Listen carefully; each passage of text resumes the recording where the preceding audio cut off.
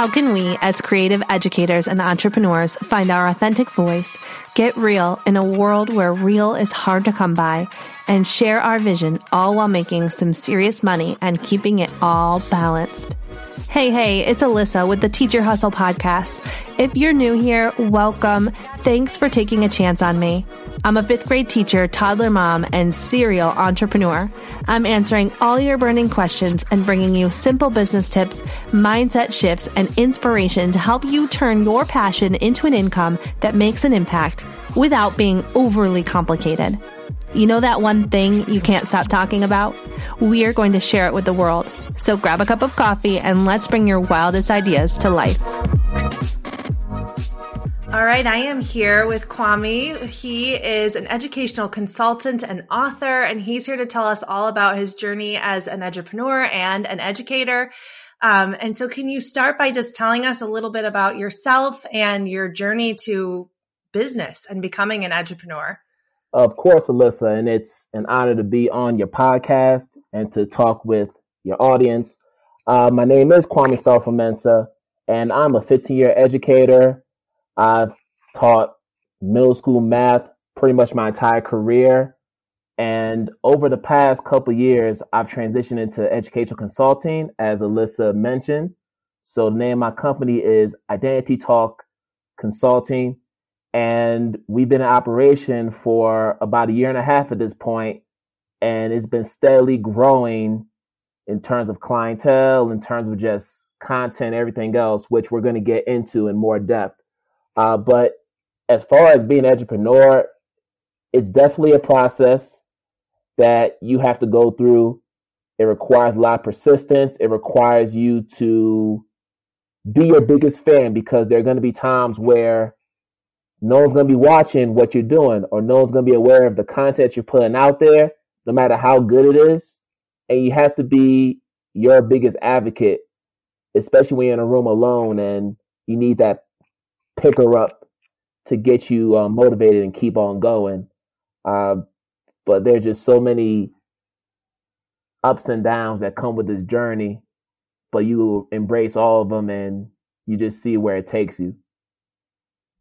Totally can relate to that. Everybody started out with 0 followers. We all just came to this space because we had something we're passionate about that we wanted to get out beyond the 4 walls of our classroom, but we all started with crickets. So you got to push past that, because if you don't, you can get stuck right there and not make any progress. So what advice would you give to teachers who are, they're working in the classroom full time. Yep. They have a passion they want to talk about. They want to get it out to the world, and they're trying to build a business and teach full time. You've been through this. You've been doing this a year and a half. What advice would you give to them? I would say just take baby steps. So as you know, Alyssa, when you're building a business, it's an incremental process. You're not going to get it all down within a week or a month. There are different components that you have to add little by little. So in terms of my journey, it started off with my book, Shape of the Teacher Identity, 8 Lessons That Help Define Teacher in You. So this was January 2018 when I started writing the book. I was on paternity leave with my son, who's now 3 years old. And honestly, I had no aspirations of starting a business. I just wanted to do something that was going to be, relevant to teachers, but it was more of a passion project. So I went ahead, I wrote the book over the course of 3 months when I was on leave. By the time I got back into the classroom, February 2018, I was into the editing and formatting process of that book. And eventually I was able to publish it December 2018 to little fanfare, although my first customers were my colleagues at my previous school, and they bought copies right away. But I had no sense of business. I was just happy to finish a book because, ironically, I was an IEP student who had issues with speech. So to be in a position where I'm writing a book and English language arts was my weakest subject growing up, just all throughout K to 12 education, it was just an amazing feat personally. And after I published, I had a friend who was also an author, more established at that time. And she told me that you're not going to make a lot of money just selling books unless you're a big time author and you could just be a bestseller within a few days. You have to find other ways to disseminate the information from your book because you have such great content. So she gave me the idea to start doing professional development workshops based on the content from the book. So I started to do free workshops at nearby school districts. Also did some free talks at different universities where they would give me a small honorarium for just coming to speak with teacher candidates. And a lot of work I was doing was very much in the business world we call it pro bono work. But at that time, it was just, I'm going to just go ahead and volunteer because you're trying to make a name for yourself and build authority as a brand and as an influencer, whatever you want to call yourself, right? So in order for you to do that, you have to get the receipts. And by receipts, I mean need recommendations, you need testimonials. And that's one thing you can definitely do right now. So if you're still in the classroom and maybe your principal or your school leader needs you to lead a professional development workshop or to be a part of a leadership team within that school community, that's an opportunity for you to build authority because you're taking on extra responsibilities that transcend your job description. So I know for me, whenever I did a professional development, I always made sure I had colleagues, write a testimonial. And sometimes you can get those testimonials just from the end of the survey that you have to fill out at the end of your workshops. That's a good source to get those testimonials from. Sometimes you can just email people who know you really well and just say, hey, can you tell me how the workshop impacted you? Can you tell me, how I've influenced your teaching and your career as a professional? Anything that's going to let people know what my value is. Can you share that with me? And honestly, they don't have to be paid clients. It could be clients who are friends of yours, and the world doesn't know that. They just see a testimonial on their website, and it's like, oh, wow, this guy's really good, or this woman's really good. I need to check her out. So testimonials is a way to build authority because when you're starting out, 9 times out of 10, people aren't going to know who you are. So definitely getting those testimonials is key, but also understanding your vision for your business or for your venture. So going back to my story, the name of my company is Identity Talk Consulting. Where did I get Identity Talk from? I just went to my book, Shape Teach Identity, and said, I'm going to just do a spinoff of the book. So the book is the foundation to this day of everything that I do. Everything spun off from this book. The philosophies, my theories, the content, all stems from my story. And if you look at some of the most influential people in our education, consulting space, whether it's a Dave Burgess, whether it's a Ron Clark, Bruti Kafele, there's so many of them. They all start off with a story. Whenever they do their engagements, they always tell their story or some iteration of it. And that's how they're able to maintain clientele. That's how they're able to maintain business because people are so captivated by the human element of the story. And your story is your receipts too, because people want to relate to people who have been through the trenches, who have been in a classroom.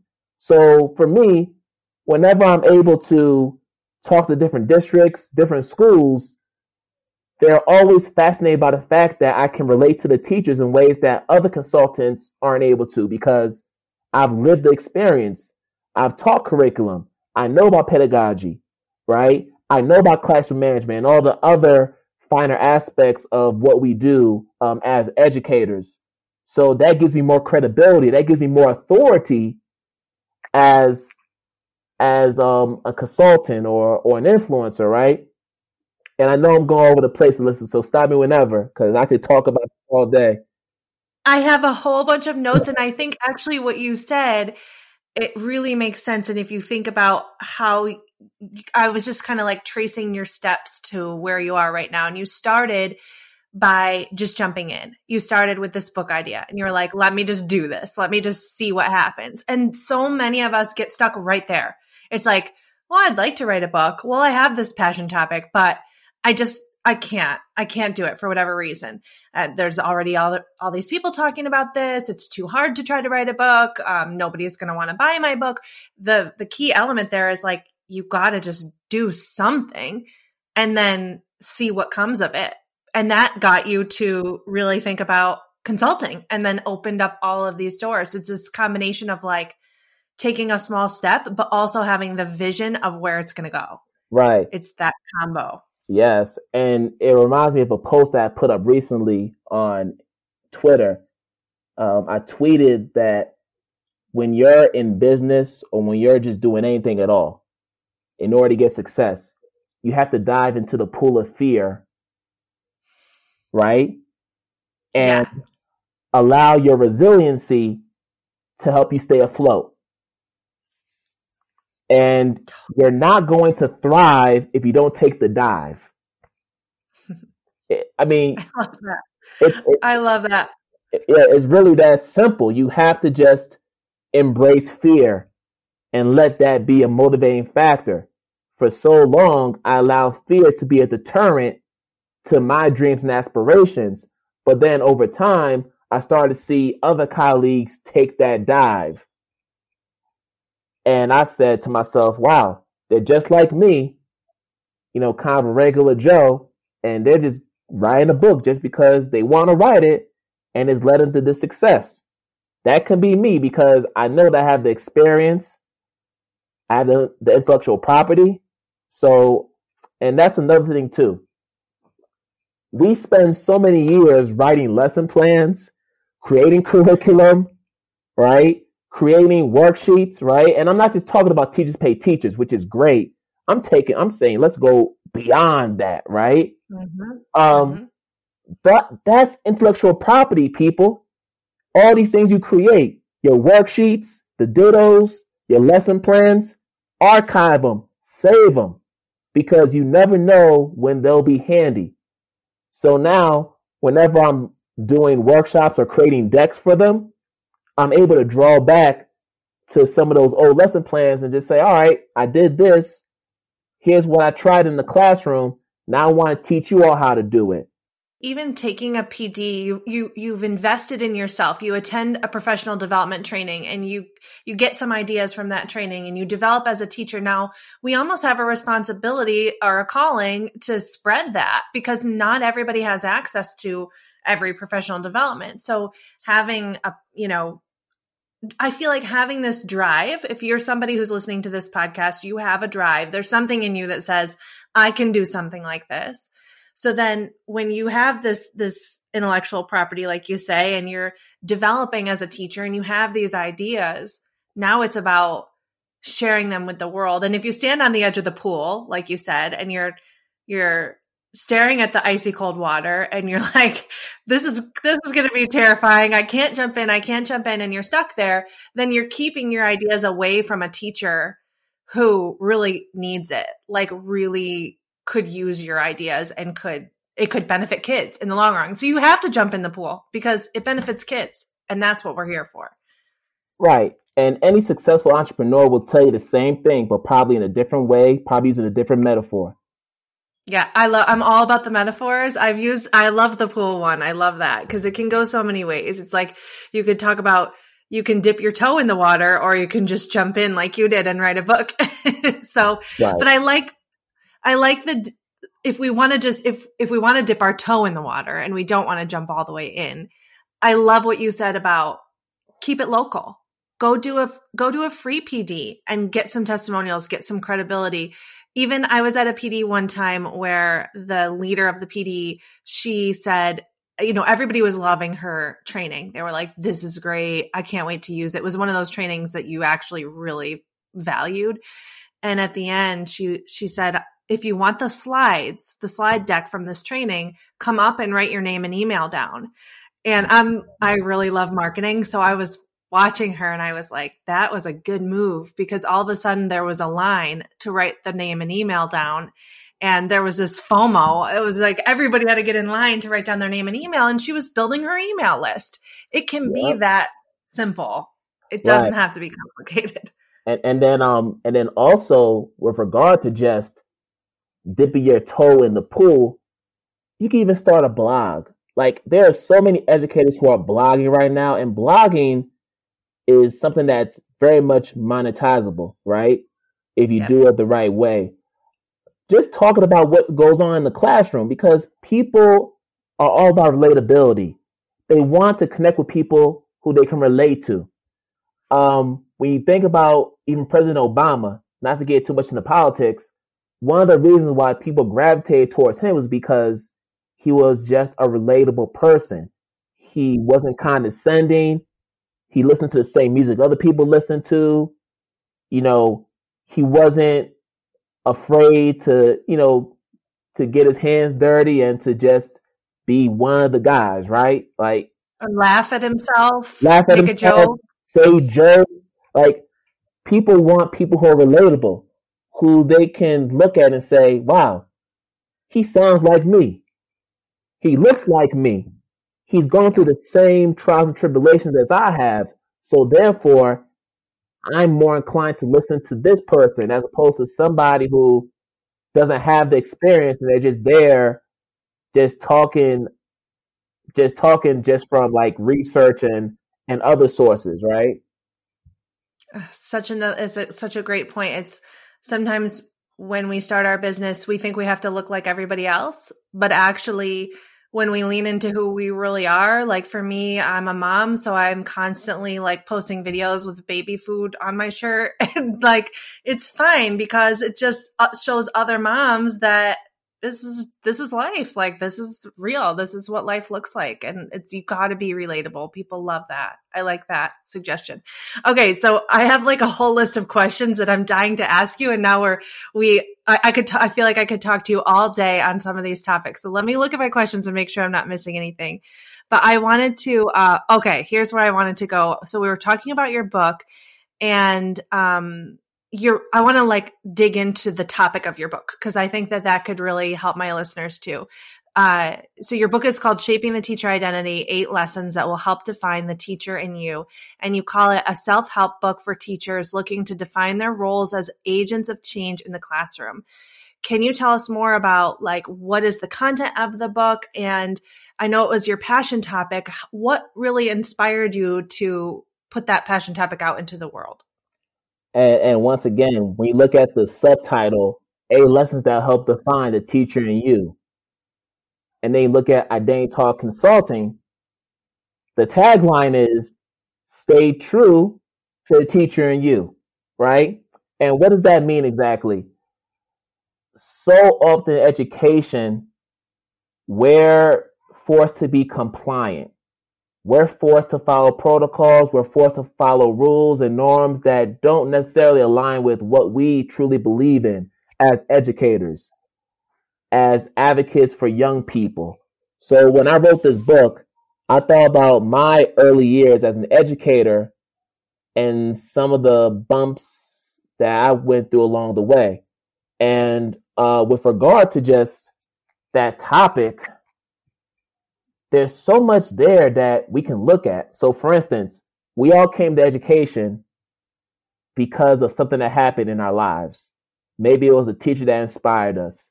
Maybe it was a specific life experience that was so compelling and influential that it spurred us into this direction. Sometimes it might have been just a role model within the community that just said, wow, you could be a teacher one day. You should go for it. And that was the words that you needed to actually make that move, right? So we all come to education, obviously. Well, I would hope that for all of us is because we want to have an impact on children and their families and the greater community. But there are different ways in which we got there. I know in my case, I got into education because there are so few black men in education, which is still an issue today. I mean, only 2% of black men are classroom teachers or in education in general, compared to approximately 80%, white teachers in our teaching force. That's still something we're combating with. So for me, I wanted to show young people that there's a different way to have impact in your community. You don't have to go into athletics, which is always stereotypical for black people. You don't need to go into entertainment, which is also stereotypical. There are other career paths you can take that aren't as amplified, that still have equal or in some cases greater impact than those popular professions, right? So with this book, it's all about figuring out what your life story is and how that impacts the work you do as educators, understanding the importance of authenticity, that you're already good enough when you step into the classroom. So many of us come in from our practicum and we're looking for the 15 or 20-year teacher to give us direction right away. Not that you shouldn't, because they do bring some value, but there is also something called ageism that happens where, okay, because I have this seniority, I automatically am a better teacher or more competent than you are. But sometimes that's not the case. It's all about how competent you are. And when you get into that 15, 20-year mark, some of us, we get complacent. We recycle the same lesson plans, the same practices, either because there's little to no accountability for you to enhance your practices or whatever circumstance you're in. But in order for you to have longevity in education, you have to know who you are, your identity. And I'm not just talking about your race. I'm talking about whether it's your sexual orientation, how you identify in terms of gender, language, just your overall upbringing. All those components that fall under culture shape who you are. And when you mix that gumbo, there you go, the metaphors. When you mix up that gumbo, you have yourself a teacher identity that is unique to who you are. And when you are true to who you are and you know who you are, you're not going to be swayed by anybody or by anybody, because you have your own philosophy, your own vision for what education should look like in your classroom. And no one's going to deter you from that or knock you off of that path because you've identified that for yourself. And that's basically what the overarching message of the book is. So good. I think all of that applies to business too. As I'm listening to you, I'm hearing, your identity is your story. And you said, as business owners, having our story gives us credibility, and people love stories. So the more you can lean into your identity and your story and your vision, and the more rock solid you are in that, the better business owner you're going to be, because there's going to be some shaking that happens as a business owner. There will be conflict. There's no way when you start putting your ideas out into the world, there's just going to be friction, which actually I think is great, because in the world of education, getting into the difficult conversations is what helps us grow. So we have to do that. So tell us about the conference, the summit. I cannot believe you put that together in 3 months. That is definitely an accomplishment. There's a lot that goes into putting together a summit, but your summit sounds amazing. Stay true to the Teacher in You virtual summit. We have to hear about it. At the time podcast is airing, it'll be about a week before the summit is live. So tell us about it and tell us how we can get there. Absolutely. So Stay True to Teacher in You Summit is all about authenticity. And as teachers, it is important for us to prioritize our personal but also our professional selves in order to do the work necessary to impact our students, but also the communities in which we reside in, right? So with this summit, I decided to focus on three things. One, teacher wellness and self-care, because during this pandemic, with virtual learning, hybrid learning, and all the flip-flopping going on, teachers have been dealing with so much trauma, students as well. And it's led to teacher turnover, it's led to low teacher retention in certain districts in our nation and beyond. It's a very stressful time still for teachers. So we need to have workshops that focus on decompressing and helping teachers remain sane during these difficult times. So that's why that was one of our main areas. Second area, social emotional learning, goes back to the original point I made about students struggling with trauma, separation anxiety from their friends and peers and their favorite teachers, right?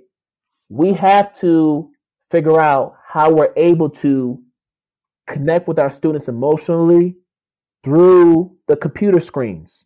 And that means talking about restorative practices, right? That means talking about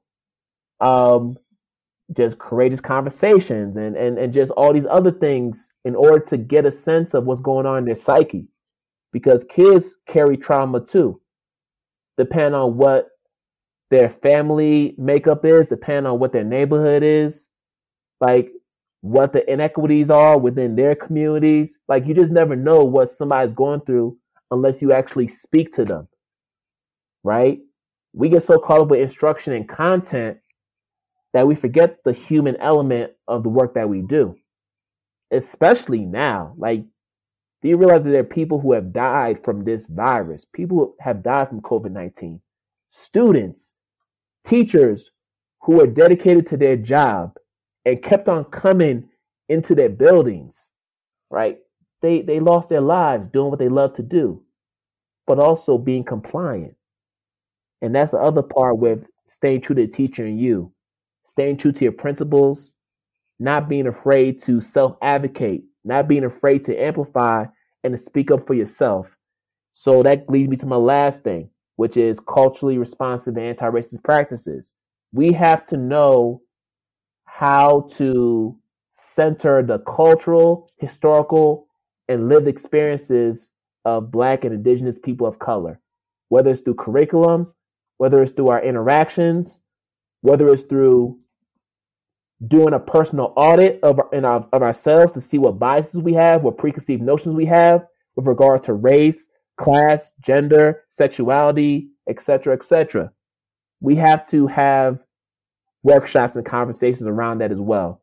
So those three main buckets are going to be the main foci for this summit. And in terms of what the benefits are, why you should do this summit. One is within the confines of your home. All these sessions are going to be pre-recorded.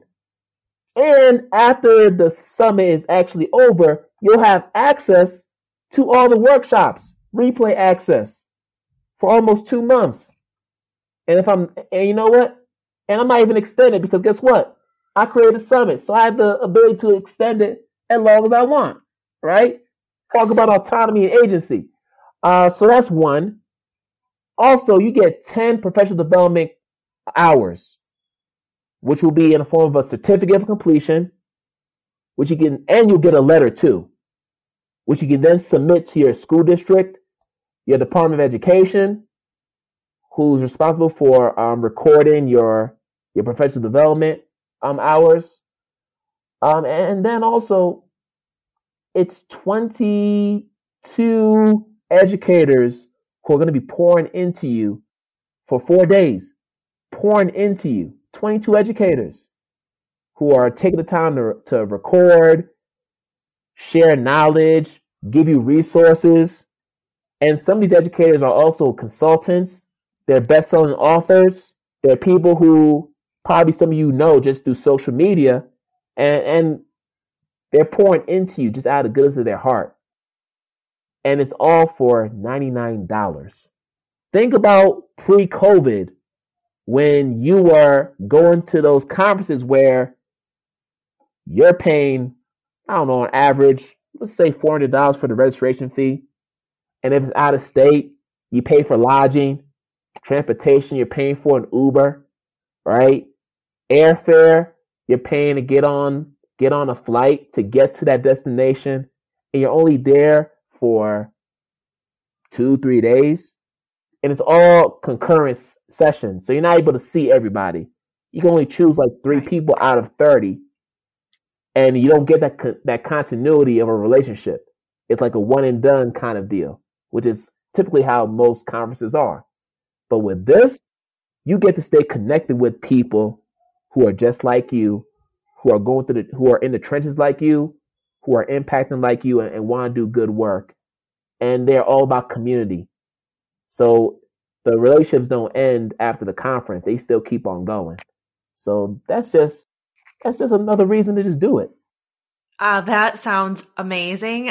Those 3 topics talk about having a pulse on the virtual community. So needed right now. This is just something that people need right now. And this goes back to the importance of character, the importance of just doing good deeds, right? Like, there are people who have told me, wow, Kwame, only $99 though? This easily should be triple digits. I know that.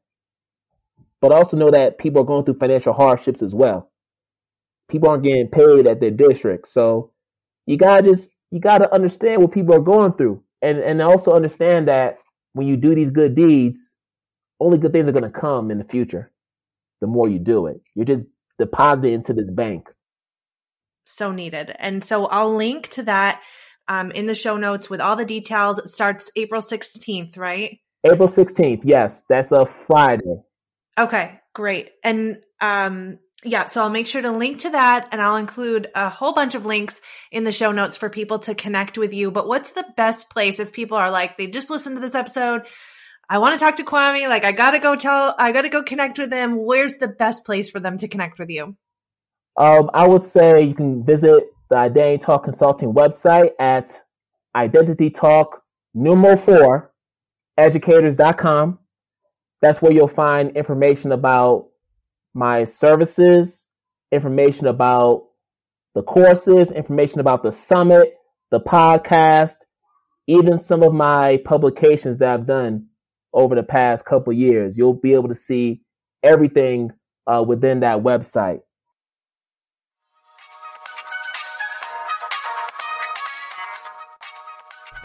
Thanks for listening to the Teacher Hustle podcast. I love hearing from you. So if you loved this episode, please consider leaving a review. You can also join our Facebook group, Teacher Hustle Podcast, to chat about all things business, mindset, and marketing.